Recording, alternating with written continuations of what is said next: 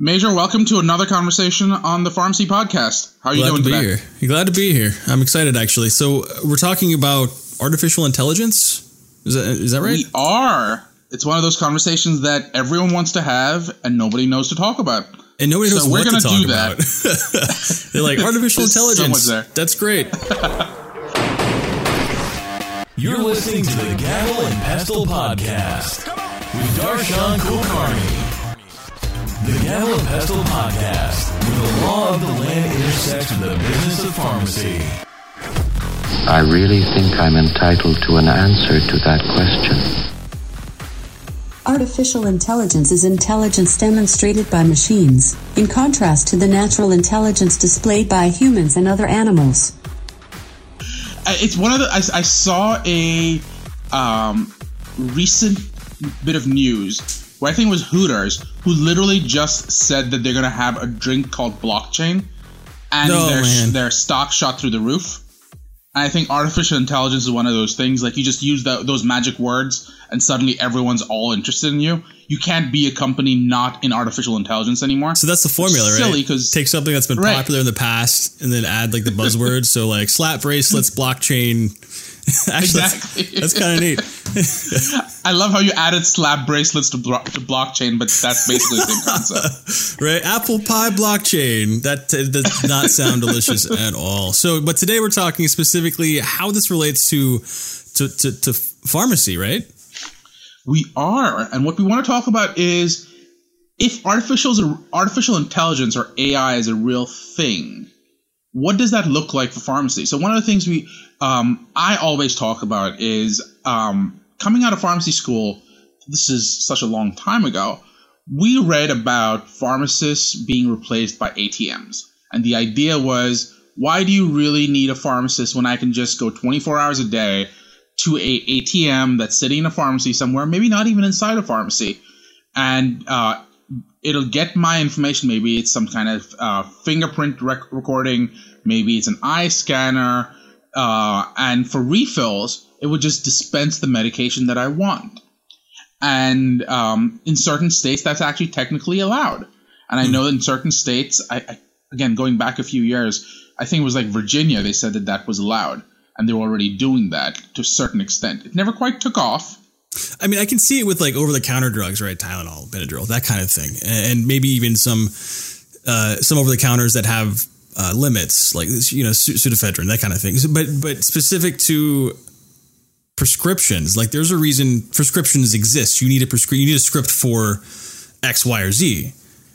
But what's the human element there? Is that really true, though? I mean, I guess what you're really referring to is this idea of being that learned intermediary and checking up to make sure the patient still needs it. What about that question? What if it's something like a diabetes medication that you're taking every day for the next 45 years? But what if it's your blood pressure medicine? But even on an elemental level, let's take it back a bit. Like, why do we even need prescriptions? Oh, great question. So the idea, again, comes from the concept that a patient does not know enough about medicine. It's the same reason that you go to an architect to build a building. Yeah, you could build your own building, but that's probably not the safest thing in the world. So you're essentially saving the patient from themselves. Like, so you don't need a prescription for safer drugs, quote unquote, like Tylenol, but to put that in that category. But you would need it for like Percocet or for other, potentially harmful medications. So it's sometimes for harm, like you're pointing out. First of all, Tylenol is an interesting example because beyond 4 grams, it can actually start causing liver problems. So it's safe, but not as safe as one might think. And ignore the acetaminophen, right? Right, exactly. When you work in a hospital, every so often you see relatively routinely people coming in with Tylenol overdose, and it's usually young women, but I've seen young men and I've seen older people all come in with these Tylenol overdose problems. And sometimes it's not even because they were trying to overdose. Sometimes it's because they couldn't tell that product A and product B both contain Tylenol. But the point being, as a pharmacist, we're supposed to be looking at that. We're supposed to be tracking that and controlling that. And from a safety perspective, but from an efficacy perspective, pharmacists are also supposed to be looking at this. Is Tylenol the right medication if you have liver problems? is Tylenol the right medication if there's an opioid crisis and you have severe jaw pain? And that's really the balancing act that a pharmacist should do. So to your point about prescriptions, what a pharmacist is supposed to do is look at whether this product is right for you, not just based on the product itself, but based on you and your disease state and any other medications you're taking. And a variety of other factors. Well, the only reason the pharmacist is not an ATM is the human element, right? So the ability to take into consideration the patient's previous medical history, well, for what they can see, and how certain drugs interact with each other.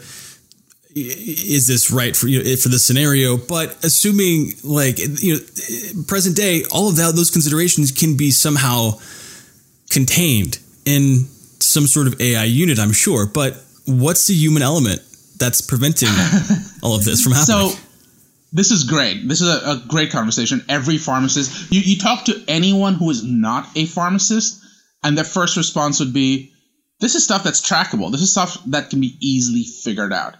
And between you and me and the 800,000 people listening to us right now, right. That is totally true. Here's the flip side of that same discussion, though. Pharmacists and physicians are constantly bombarded with overwarnings. So just because it's possible doesn't mean anyone wants to do it. And let me give you an example of that. If you give a prescription for a drug and the patient's on 9 other drugs, there's a very, very, very good chance it interacts with those other drugs. What interaction is meaningful is what a pharmacist decides, what a doctor decides. And that's really the question.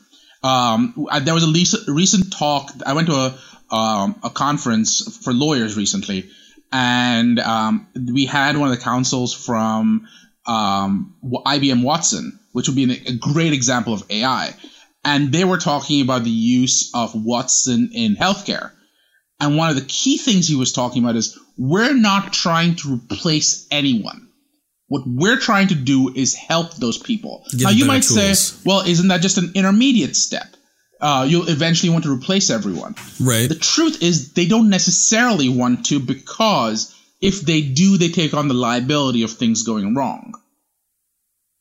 And that's what a lot of these companies don't want. They don't want to get into the business of figuring out all the right moves based on all these different sources of information, and then finding out that someone still got hurt, because that will happen very routinely. And that becomes the problem. The problem becomes, how do you want to take on the liability? And when companies like IBM, companies that are massive, your Googles of the world, your Apples of the world, they often are saying, we can develop the AI, but we do not want to touch the liability. Because you're talking millions and billions of dollars in liability. That's more of a leap, wouldn't you say?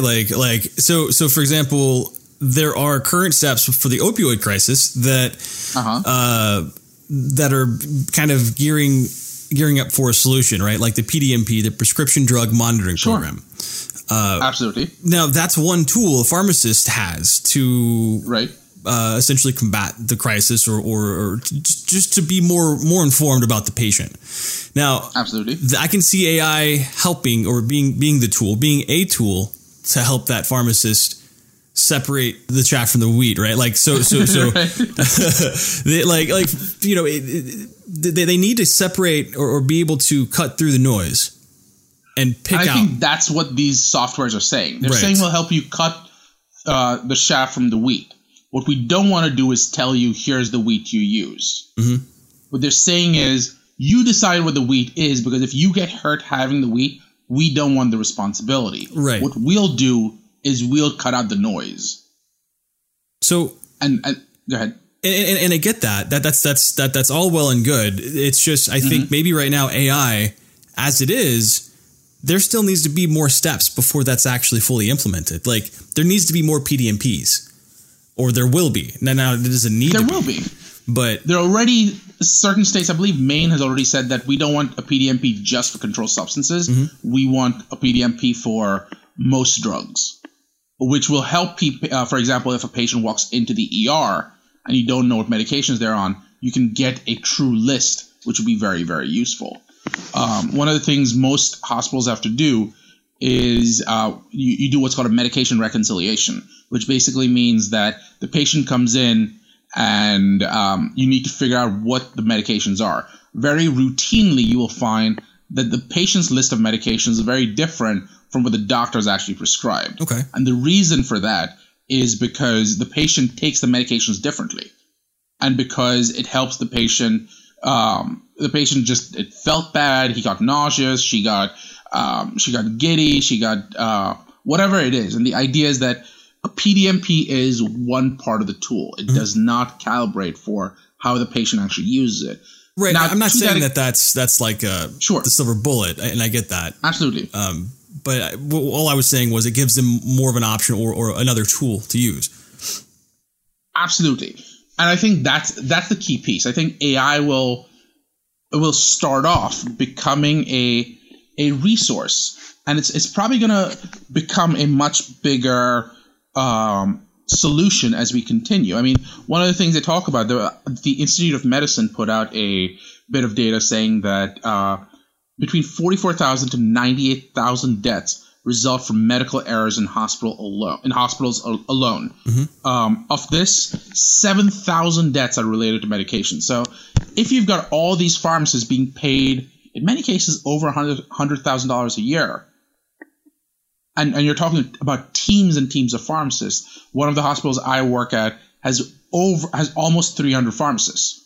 So you're paying these people, 300 people in the pharmacy department, not 300 pharmacists.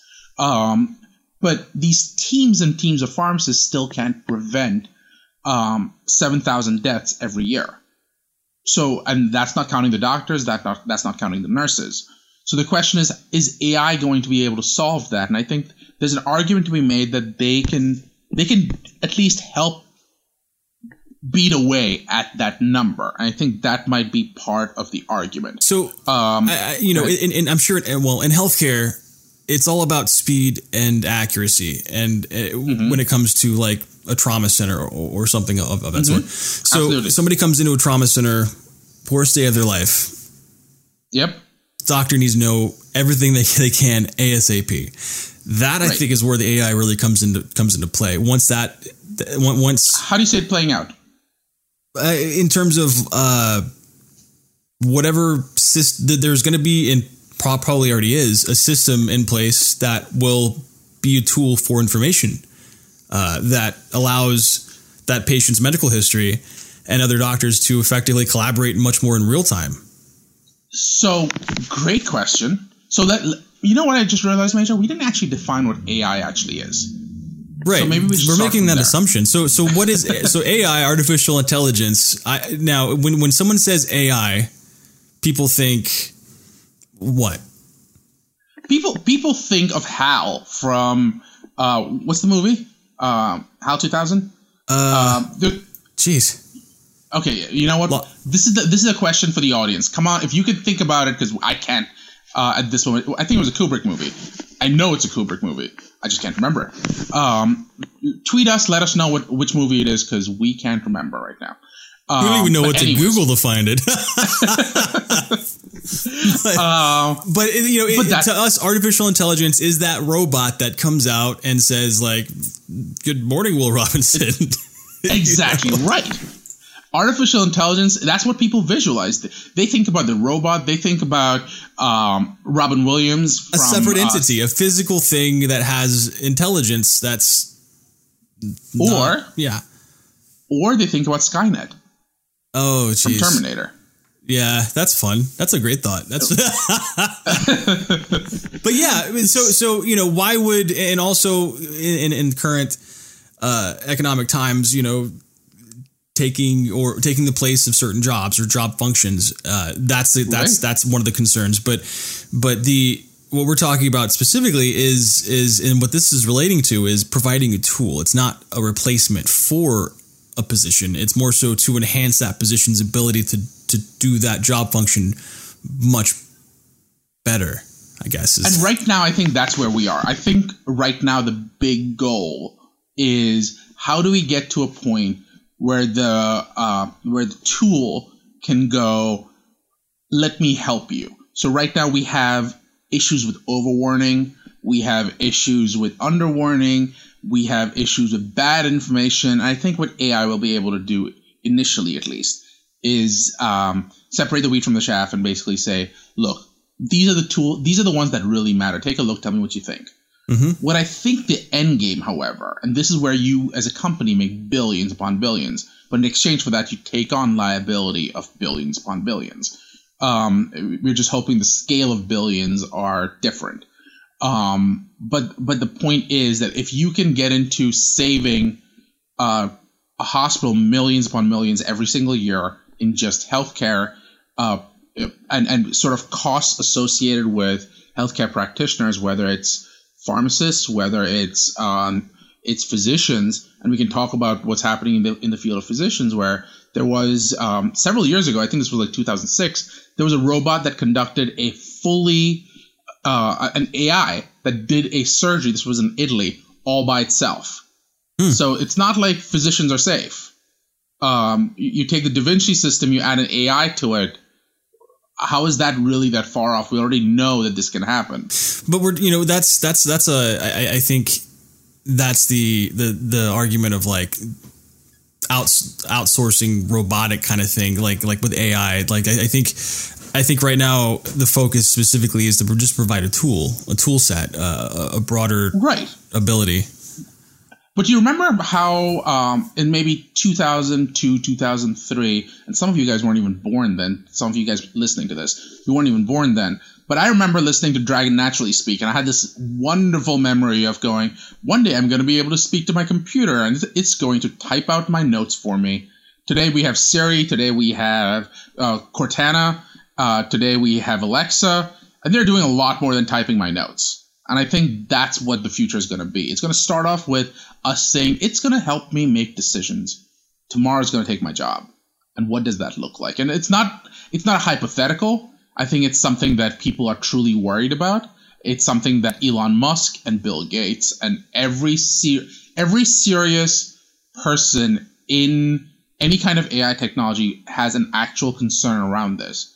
I mean, we take you go, well, think life is much more complicated, much more complex. But as we all know, self-driving cars are already here. The first self-driving truck is actually on the road. I read that yesterday. I think Amazon just put their own self-driving truck on the road. Google data centers are using Tesla rigs to haul their materials. Was that what it was? That's what I read, yeah. Okay. I sometimes get my Reddit wrong. But yeah. But I mean, even still, that, you know, regardless, you're right. It's not, you know, you're not off base at all. Right. So that's one of the things with AI is the creativity aspect, right? So that's kind of why I was like resistant against like something like surgeons or something of the more creative, you know, pharmacists. There's a level of creativity with pharmacists because they have to be able to interpret and engage the person and, you know, how are they feeling today? How are you going to approach them with this information in the best way that patient is going to be able to, you know, absorb the information, won't shut you out, and will come back for more because they appreciate you and that connection you've made. Like that aspect is not, you can't program that. Sure. Yet. Now tell me a little bit about the fact that people would say the same thing about their money. And how people want to feel safe getting their money from someone they trust until they got ATMs and they were told they could get their money at midnight while they were half drunk going to a club. But there's always that risk. I love that. There's always that risk that something bad is going to happen, that there's going to be, you know, a coding error and the stock market crashes or something happens. Like that's just a risk that we assume and accept in exchange to utilize this technology. That's just part of the world, but part of that scape.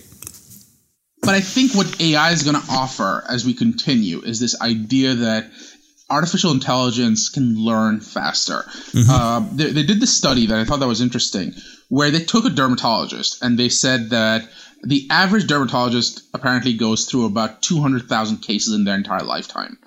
They took an artificial intelligence and tested it. It went through 120,000 cases in 3 months. It was as good as a person who'd done dermatology for half their life. That's how quickly AI learns. Right, and there's always going to be that, like, those cases you can pigeonhole. But then you have those fringe cases that won't be able to be serviced by that. And I think, absolutely. So maybe that's the future, right? You get specialists. So not everyone becomes a pharmacist because you've got to meet everyday daily needs. And then I don't think anybody likes to be down that production line, because then it becomes that perfunctory, like, you are this, you're classified as this. It's like, but you're right. Yeah. That realization. And I think pharmacists talk about this every single time. They talk about the fact that they work in many of these retail chains, and they worry that they do the same grind every single day. Now, when they say, when you're reaching a world, and this is through social media, this is through AI, but you're going to need to reach a world where you do something special. What they're hiring you for is your uniqueness and not your ability to conform. And I think that there is that world's not far off. I mean, on social media, people are becoming, when you talk about YouTube, nobodies are becoming sensations because of their YouTube videos. Anymore. I've gotten jobs off of LinkedIn. Right. And that's because I position myself in a unique way.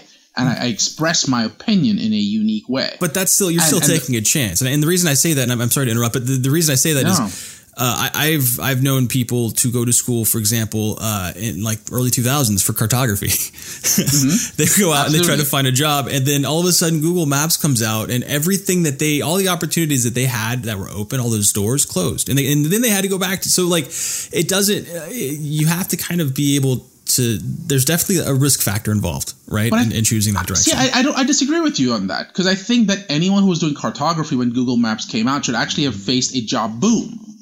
Because can you imagine how many people are right now working at Google and at Apple who need to have cartography skills but need to understand that in the context of technology? And I think that's really what AI is going to force. It's going to force evolution.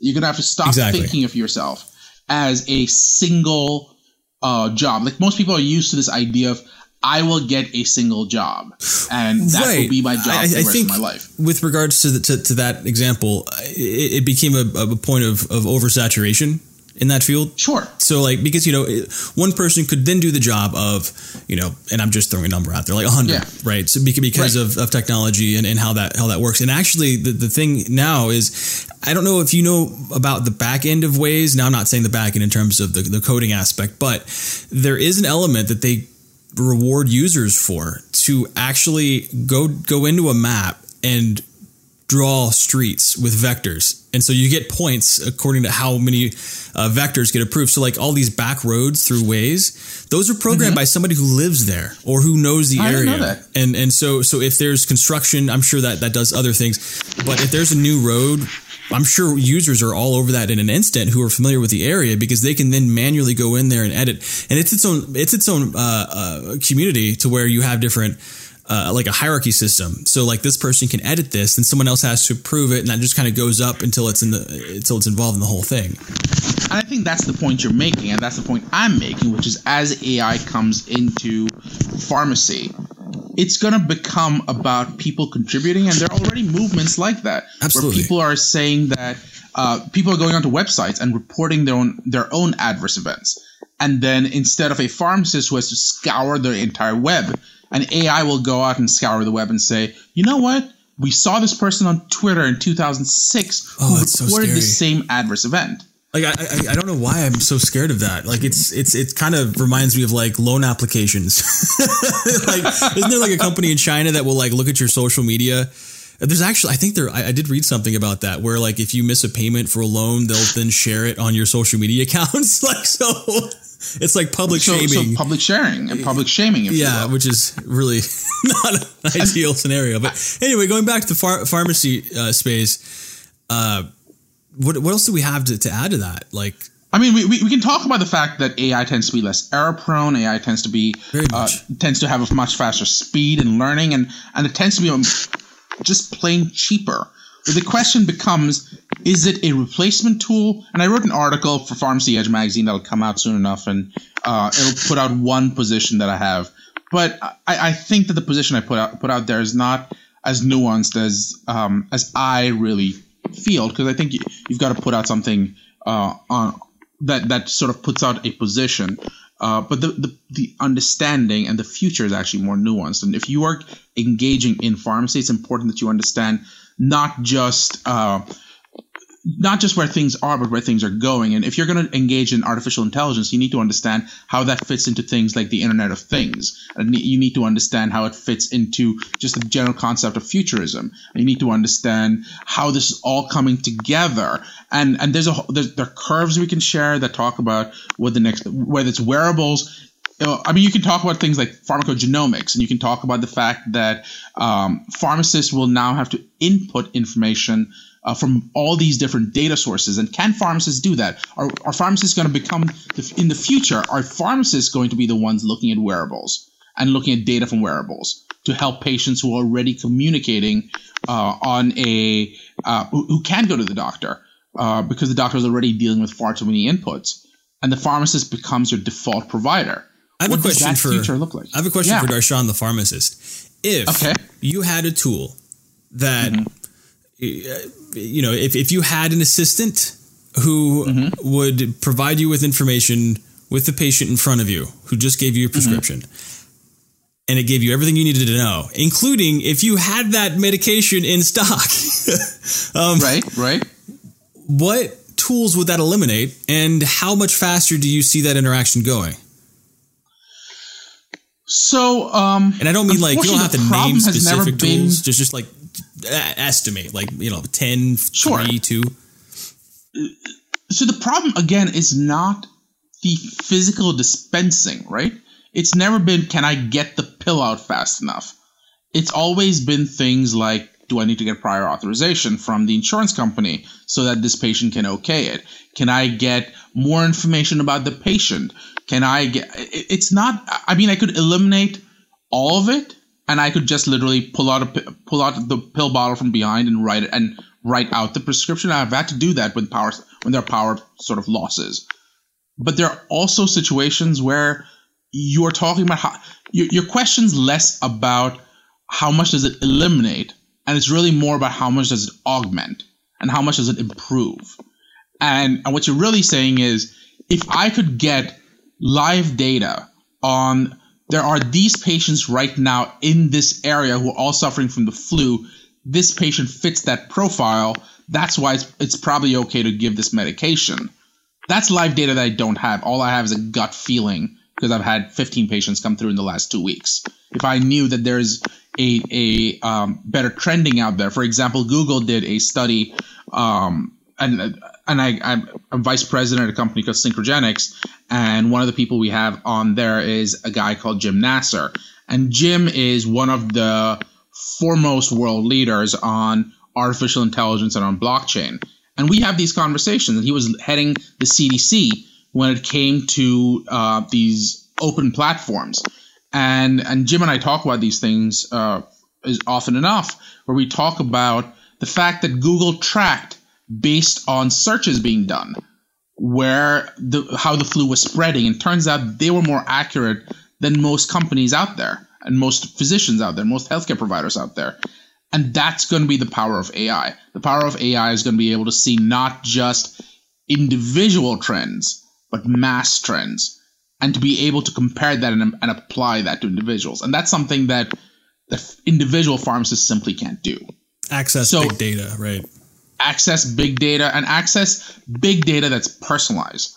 Right now, what you have is this problem around data land grabs, if you will. This idea that everyone wants to say we control this data. Literally, the Roomba is saying we control the data to what your rooms look like, what your houses look like.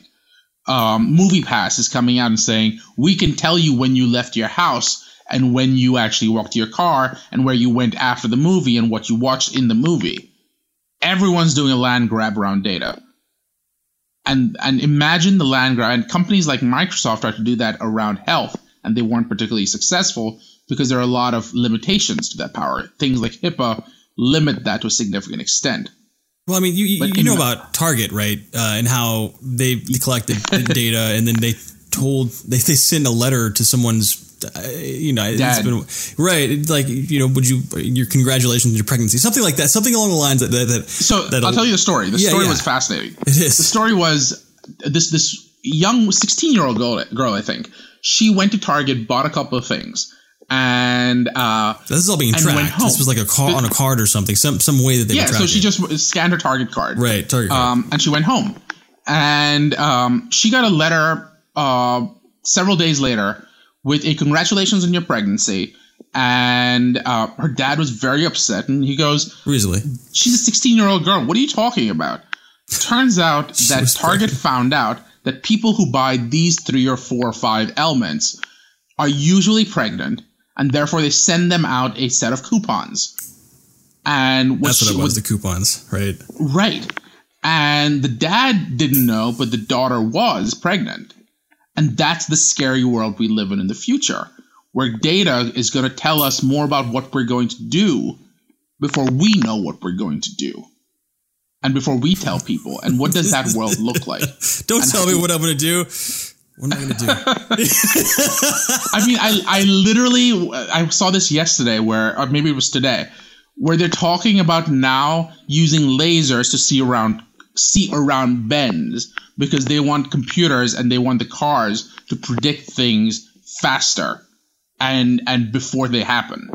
So Jesus. Just keep that in mind. This world is changing, and pharmacy better change. Are we going to get into a world where pharmacists are dispensing based on guidelines? Right.